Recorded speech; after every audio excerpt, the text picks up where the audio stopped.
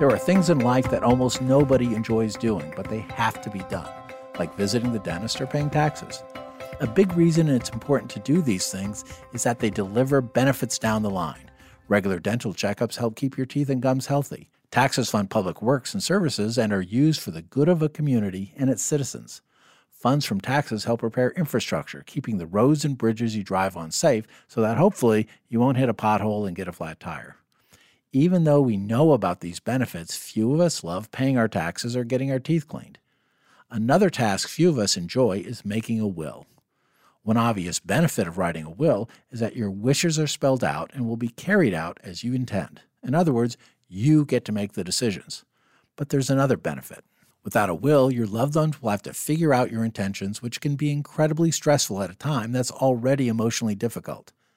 Your will is a gift you give to those you leave behind. You go through the effort of making a will now so that your loved ones' lives will be somewhat easier in their time of grief. It reminds me of a book by Robert Fulghum, All I Really Need to Know I Learned in Kindergarten. One of the rules is clean up your own mess. That's what a will does. Estates can be messy, and a will is part of the process of cleaning it up so that others don't have to.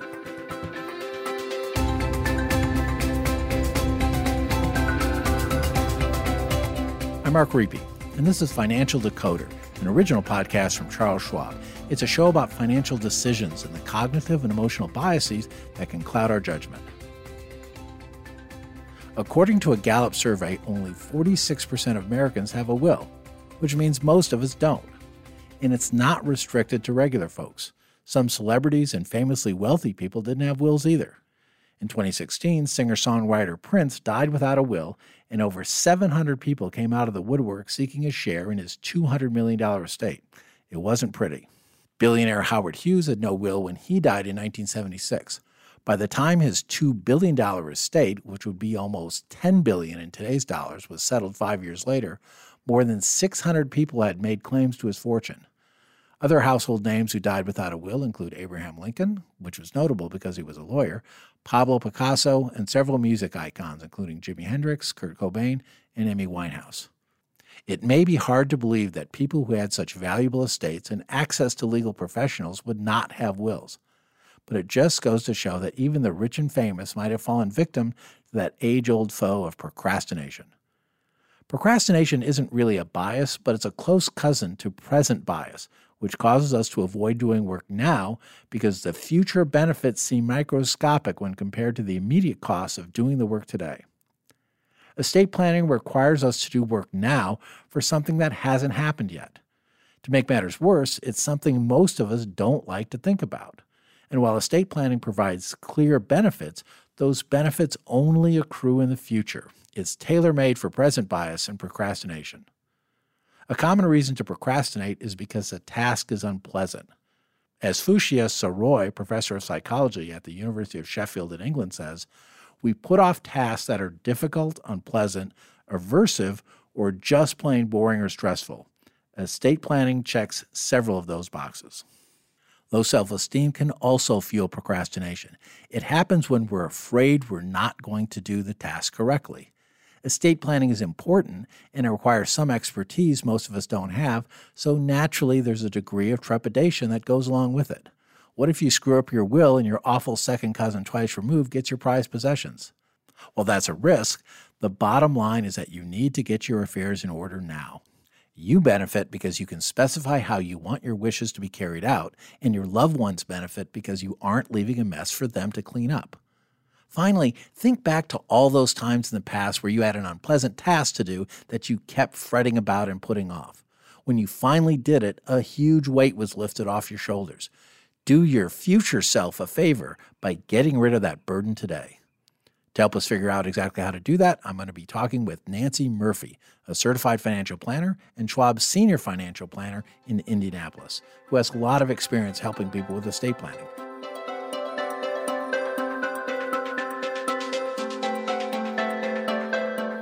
Nancy Murphy, thanks for being here again. Great to be with you again, Mark. Why don't we just kind of begin at the beginning and start with the basics here? What is an estate plan? And second part of that question, who needs one? Well, it's a great question, Mark. And there's actually a brochure that Schwab provides to clients, and it's called Why Everyone Needs an Estate Plan. And a lot of times we think about estate planning being something that's, exclusively for wealthy people. But actually, the plan that we all need. It allows us to make sure that the people we trust are in charge of us if we're incapacitated, and to make sure that the assets that we have are distributed correctly to the right people. So, if everyone needs one, maybe you can go into more detail about the components of a plan. If the is the plan something like a container that contains a will, maybe a trust, medical documents? What's the purpose of some of these things? And maybe we'll just start out with that's kind of a long list. Why don't we start out with the financial documents? Then maybe we'll talk about the medical ones in a second. Okay. Everyone really kind of jumps right to the wills or the trusts. When I'm pass away, I want to make sure I have these documents in place. But really where we start is with documents that affect you while you're still alive. So that includes the powers of attorney for your financial affairs, and then the durable powers of attorney for your health or medical issues. So those two documents, and sometimes they will add a third document that used to be known as a living will. Another words that are used or terms that are used are medical directives. And that allows you to specify certain treatments or at the end of life, or comfort measures at the end of life, whether or not they should allow nutrition or liquids or medications that keep your blood pressure up, those kinds of things. So those actually affect you while you're still alive. And then the final distribution of your assets are taken care of through either a will or a trust or a combination of those two. So those are the basic documents that everyone should have in place once they reach a legal age, which in most states is around age 18. And what about a medical power of attorney? Where does that fit in? Is that just is that just part of the package, part of the kit, if you will? Yeah, part of the package. And that's the one where you, again, give the authority over your medical decisions if you're incapacitated or unable to act on your own. So that can happen in a number of ways, by the way. It's not just, that I had a stroke and I'm sitting in a chair drooling. It could be that I had a concussion. Maybe I fell on the ice. We had a lot of ice here in Indy recently. So that's fresh in my mind. You could slip, you could fall, you could have a concussion. And as a result, you wouldn't be able to make financial decisions on your own, and you may not be able to make healthcare decisions on your own because your brain just needs to relax and to recover. So that document is where you assign authority to that person to make decisions around your healthcare. And that includes medications, surgeries. Where do we have our recovery taking place? Is that going to be in a facility? Is that going to be at home with a care provider? All those different decisions are made on your behalf by someone that you appoint and that hopefully you trust with your life. Whether we like it or not, a bunch of people, I suspect, equate estate plan with will. And I think from our standpoint, at least, estate plan is kind of sort of a broader meaning to it. But let's go back to the will. What exactly is a will? What is it doing, and why is it important to have one? So a will is a legal document that allows you to determine who is going to be the executor of your estate. And the executor's job is to kind of gather up all the assets that are titled in your name and to have them evaluated, and then also to pay any taxes due, the final bills that are due, funeral expenses, all of those kinds of things. And then once those responsibilities are taken care of, they look to the will to determine how these assets are to be distributed. And so the will can determine who is to get what. And that can include financial assets, that can include sentimental assets, family assets. That's where all of those are decisions are contained in that will. The will can also include your decision to take care of a family member, to make sure that some provision is made for their ongoing care needs. And that could be a child, that could be a sibling. It also allows you to appoint a guardian if you have minor children. You'll want to have a will so that you can appoint a guardian to make sure that their care is provided for. So there's a variety of things that are held inside of that will, but it really is the best way to understand it is as a legal contract that you create with your attorney. How do you distinguish, or what are the differences between a will and, let's say, a revocable living trust, which is one of the more popular form of trust? We did an episode, I don't know, 3 or 4 episodes back on that topic. What's the difference between the two? Well, both a will and a trust are legal ways to distribute assets at your death. Any assets that you distribute through your will are going to be part of the probate process. So that's a process of evaluating the value of the assets and determining ownership. Who owns it now, who will own it in the future. And that evaluation process, that probate process, is going to include the value of the assets in the document once it's recorded down at the courthouse.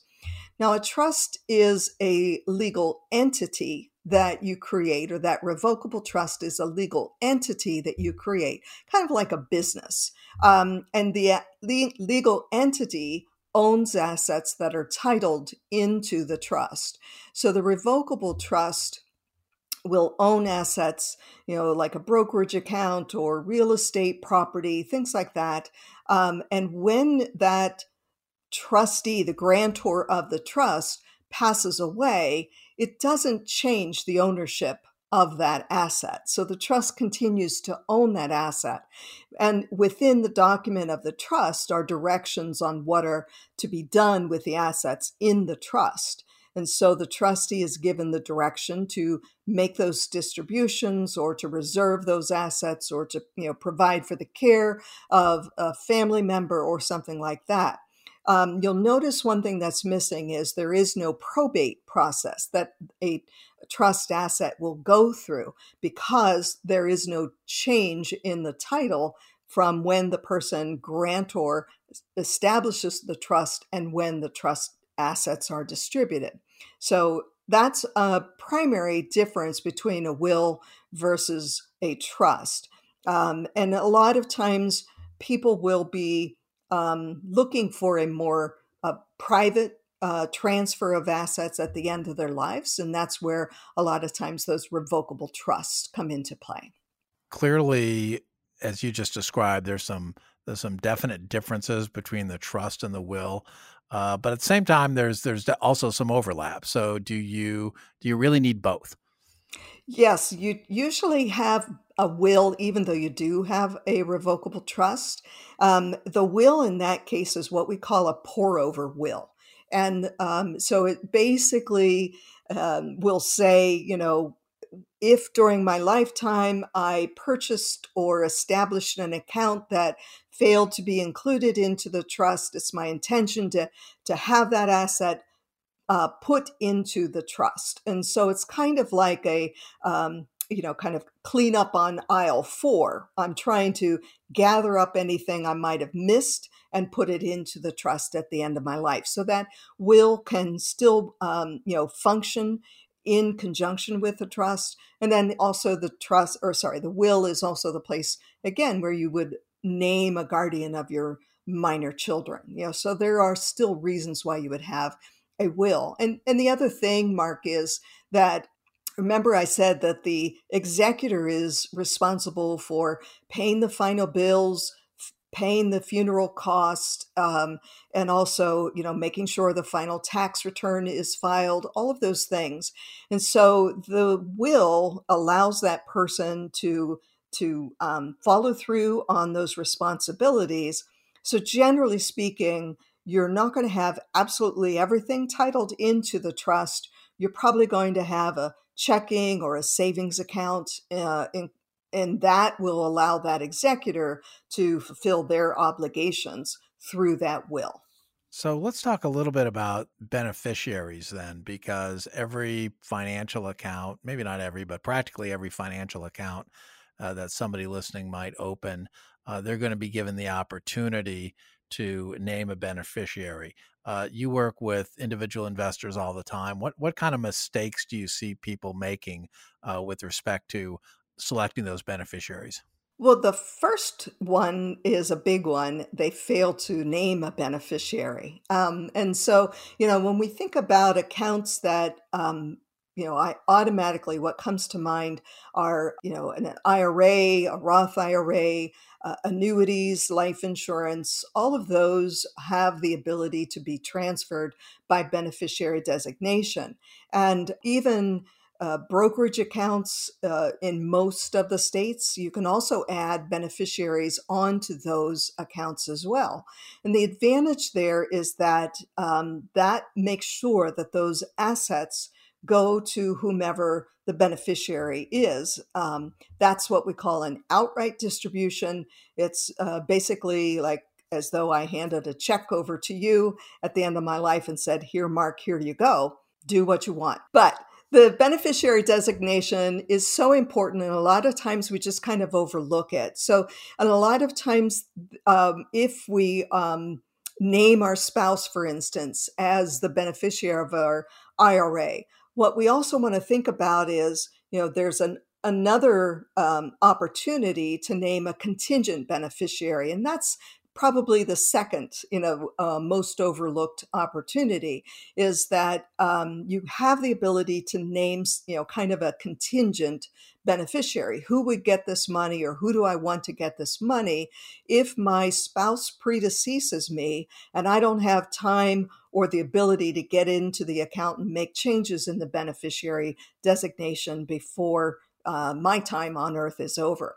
So, so that contingent beneficiary, again, is allowing me to kind of mimic my the way I would want assets in my will distributed. I would name my spouse first, and in my case, I would name my children as contingent beneficiaries. Sometimes clients will have a spouse, maybe they don't have children, maybe a lot of their estate is going to go to a charity or a donor advised fund, for example.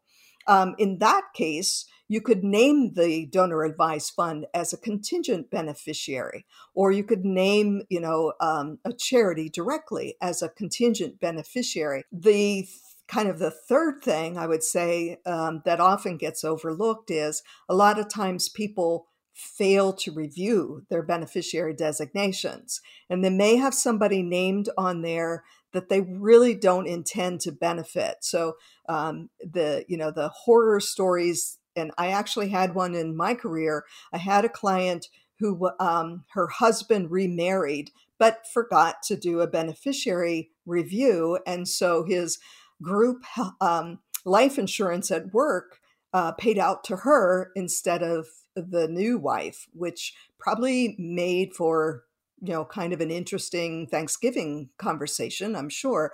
But that's just a great example of saying, whoever is named as the beneficiary, that's a legal contract. And even though your will may say something different, whoever you have named as the beneficiary is the person or the entity that money will be paid to. Yeah, I'm glad you mentioned that, because once these are typed in, once these beneficiaries are named, as your life changes, it's not like there's some magic wand where you just wave it and everything automatically gets updated. You've got to go out and kind of do it yourself at the end of the day. I mean, is that what it comes down to? Yeah, and I will say the place where that falls apart most frequently is that misinterpretation of the authority of the beneficiary designation and the authority of the will. A lot of times, parents will, for example, name their children, their minor children, as beneficiaries of an account or beneficiaries of an IRA or a life insurance. And they will, when I point out that may not be correct, they will, kind of wave that aside and say, oh, no, no, no, I've got a will in place, and the will, names a trust, and everything's going to be managed for the kids. They're not going to get their hands on this money. Unfortunately, that's not correct.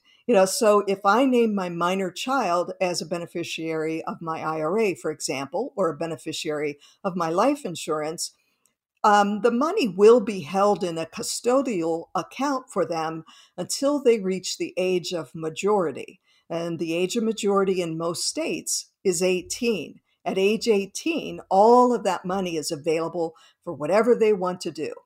So that's another, big misunderstanding. The beneficiary designation is a legal contract. The will is a legal contract, and it cannot reach through to the beneficiary and say, oh, no, no, the parents meant this. Nancy, people start thinking about estate plans when they're getting older. And one of the consequences of getting older is health considerations. In fact, the last time you were on the show was an episode about sort of the vulnerabilities of senior investors. What do people have to have in place in terms of the documents we've just been talking about to deal with situations where maybe they're not able to make decisions for themselves, or maybe they shouldn't be making decisions for themselves? Yeah. Well, we go back to those durable power of health and medical directives. So the durable power of health, again, is the document that you assign responsibility for making healthcare decisions to that person. And a lot of times we will name our spouse as our primary, and where we want to make sure that we've got a contingency plan is making sure that there's again, somebody second in command, that could step in if your spouse is also in a similar health situation and not able to, to take care of those decisions themselves. So, and I think the last time we talked, the other thing that kind of bubbled up to the surface was, by the way, it maybe should be somebody that you don't see all the time, because they also might be going through the pandemic and, ill at the same time. So it's important, I think, to kind of get that kind of a sequence. If this, then that. If this person isn't able to serve, then this person should step in and serve. We started off this episode talking about procrastination and, the tendency we all have to kind of put off things into the future that we don't want to deal with today. And I think a lot of these discussions we've just been talking about, estate planning in general, certainly falls into that camp for a lot of people. So how do you, as someone who's working with individual investors all day long, how do you broach this subject? How do you get them thinking about a topic that in many cases they don't want to think about? So a lot of times when I'm preparing for a meeting, I will do kind of a beneficiary review. I will look at how have they titled these accounts. And in our discussions together, I'll make sure that we talk about that. We talk about what would happen if something happens to you. So we can name a power of attorney here at Schwab, and I want to make sure that they understand that that's not as effective and not as long term as the document that they put together with their attorney. So, just in kind of walking through what would happen if something happened to you also allows us to start talking about, when was the last time you reviewed or updated your estate documents with your attorney. And so that's where a lot of times I will get, kind of the sheepish, well, I don't really have an estate plan, or it's been 20 years, or, something like that. And so then the next thing we talk about is kind of the things we've been talking about here today, is the importance of having those documents in place just to protect yourself.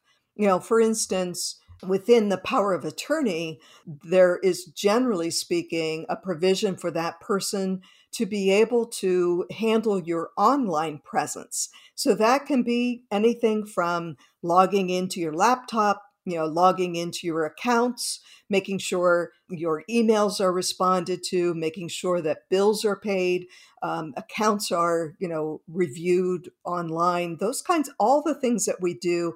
That can include social media. These days, more and more, we have to think about clients that own cryptocurrency, maybe NFTs, all of those kinds of ways that we've expanded our financial lives here. So those online accounts and access to those accounts are also part of that power of attorney. So that's relatively new. That's probably within the last 5 years that has become an important provision within those documents. And a lot of institutions, financial institutions, will want to see those documents updated probably every 5 years. So whether or not your personal distribution chain, if you will, has changed in the last 20 years, there are a lot of laws that have changed in the last 20 years. So, for instance, we recently, in 2019, we had the passing of the Secure Act. That affects the distribution, the length of time for the distribution of IRA assets. We also, I think it was I want to say 2006, we had the HIPAA regulations passed, and that controls medical privacy. And so it could be that if your documents are that far out of date, your agent, your representative, may not be able to have a very lively conversation with medical professionals if the HIPAA regulation prevents them from revealing any private information. We've been talking about this estate planning process almost exclusively from the perspective of the estate owner. What about the people who may be on the receiving end of that estate? At what point, while the owner is still alive, at what point does it make sense to bring in the heirs into the process and start talking about some of these issues?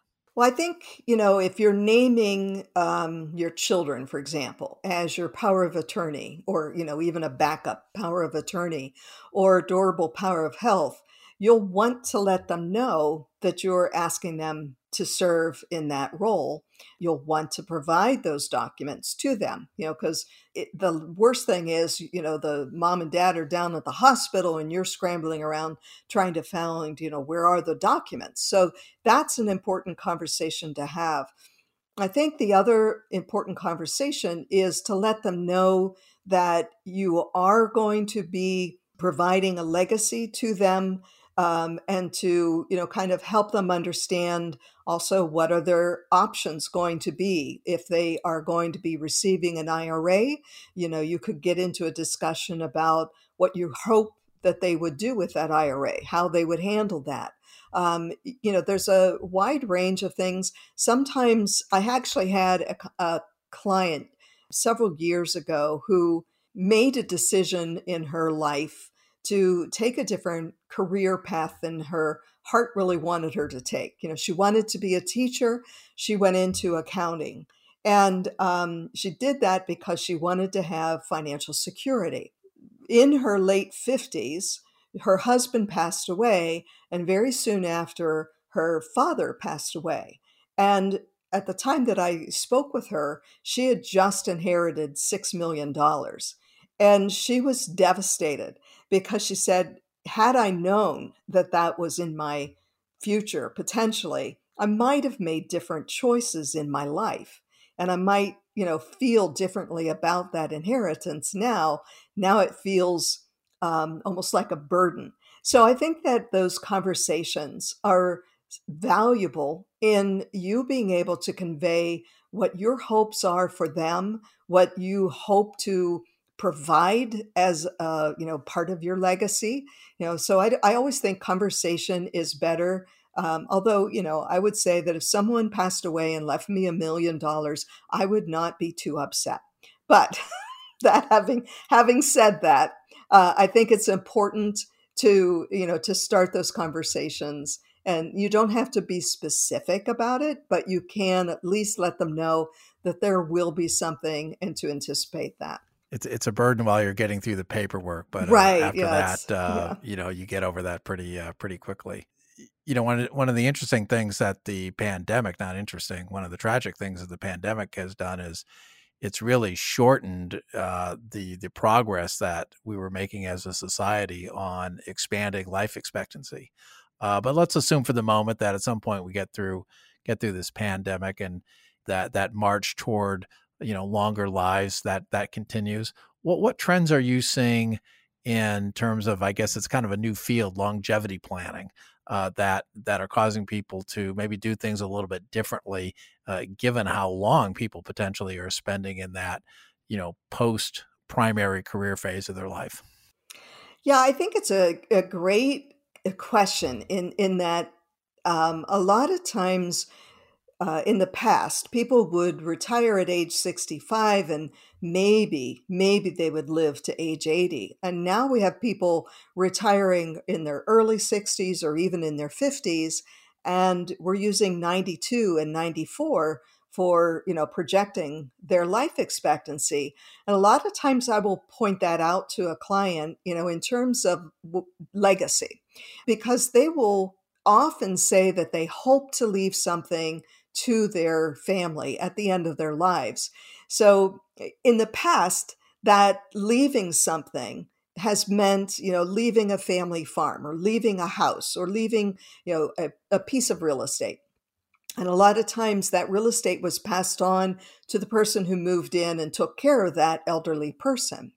Well, these days, our estates are much more different.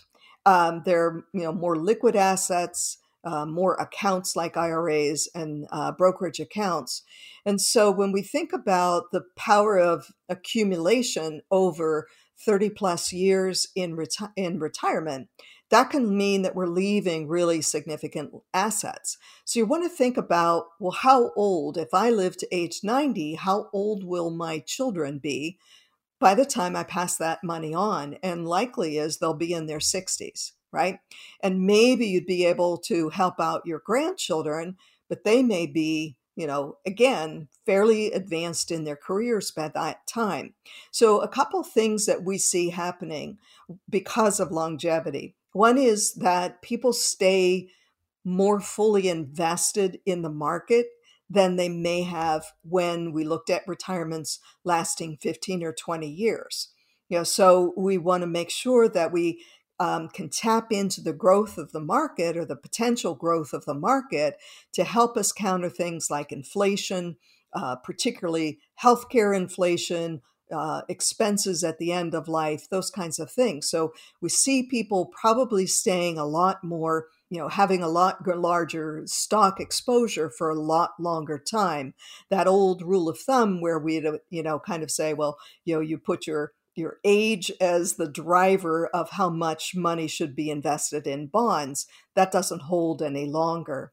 And the other thing that, kind of goes back to what I was saying about legacy is we see more people thinking about legacy as something that happens during their lifetime, not just at the end of their lifetime. So we see a lot more interest around gifting, around family vacations or family events, things that really are meaningful to everyone in, and so that the grandparents or whoever that is going to be gifting has a chance to see and evaluate how well that gift is handled. Final question, Nancy, then I'll let you go. You talked earlier about some of the techniques you've used to get people willing to engage in this topic of estate planning.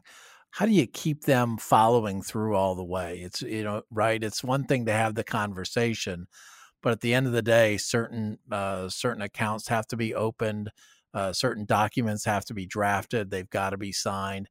You have to complete the process to really get the full benefit of that. So how do you keep people on track, if you will, and going all the way through the finish line? Yeah, yeah, it's a big challenge.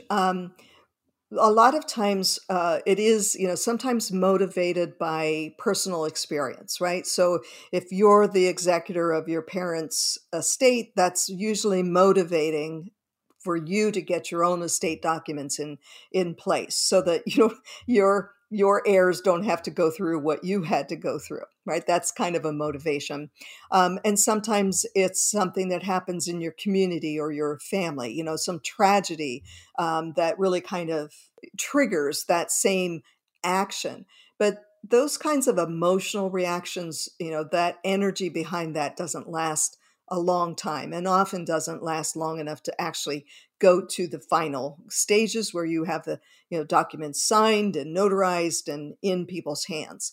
What we do at Schwab, when clients go through financial plans with us, we create an action plan for them. And if the estate update or establishing estate documents, if that's one of the recommendations, their financial consultant or their portfolio consultant, whoever their team is aware that that's the recommendation.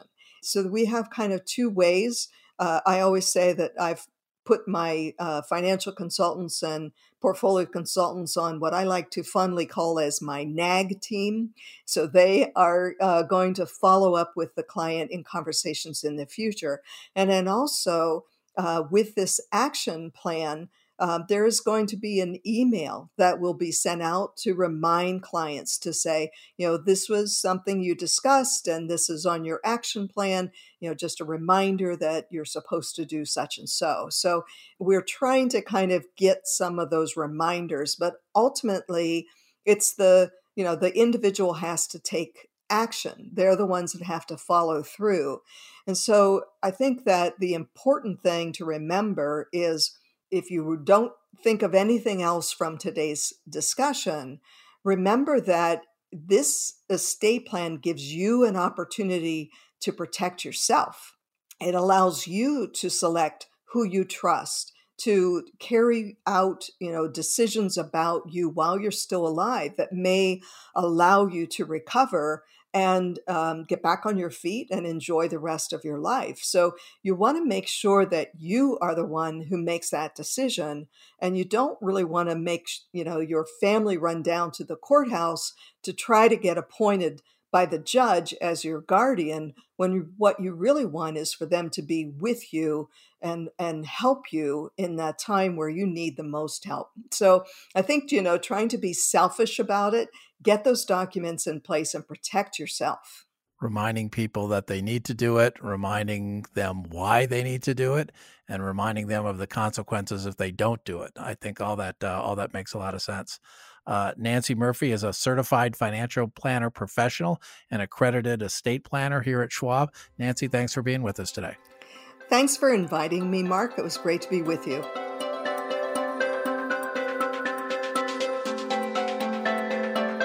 Nancy had some great tips on how to create an estate plan and put it into action.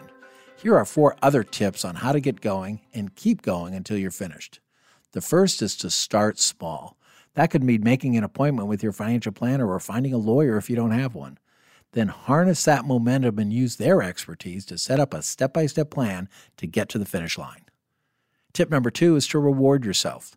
After you complete a step, allow yourself to do something you enjoy. This is related to temptation bundling, which we talked about in our Season 8 bonus episode with Dr. Katie Milkman, who hosts Schwab's Choiceology podcast. Temptation bundling is when you pair an unpleasant but important task with a pleasant task that provides an immediate reward. For example, go ahead and watch your favorite TV show, but only while walking on a treadmill. Applying this to estate planning, you might, for instance, draw up a list of 5 movies you want to see between now and the end of the year. Pair each movie with an estate planning task and only watch that movie after you've completed its companion task. Tip number 3 is to look backward. When you're celebrating having completed a task, look backward at how far you've come. Some people find that looking back in this way and seeing the progress that's already occurred gives them a boost of energy to keep going. Finally, tip number 4 is to keep the goal in mind. Like I said at the top of this episode, having a will and estate plan is like a gift you give to your loved ones. Even if you're not great at gift giving, having a well-thought-out estate plan is a present everyone will appreciate. You can learn more about trusts and getting started with an estate plan at schwab.com/estate planning. Thanks for listening. If you've enjoyed the show, please leave us a review on Apple Podcasts. You can also follow us for free in your favorite podcasting app. If you prefer your podcasts on YouTube, you can find some of our previous episodes there. Just search for Financial Decoder. You can also follow me on Twitter at Mark Riepe, MarkRiepe. For important disclosures, see the show notes and schwab.com/financial decoder.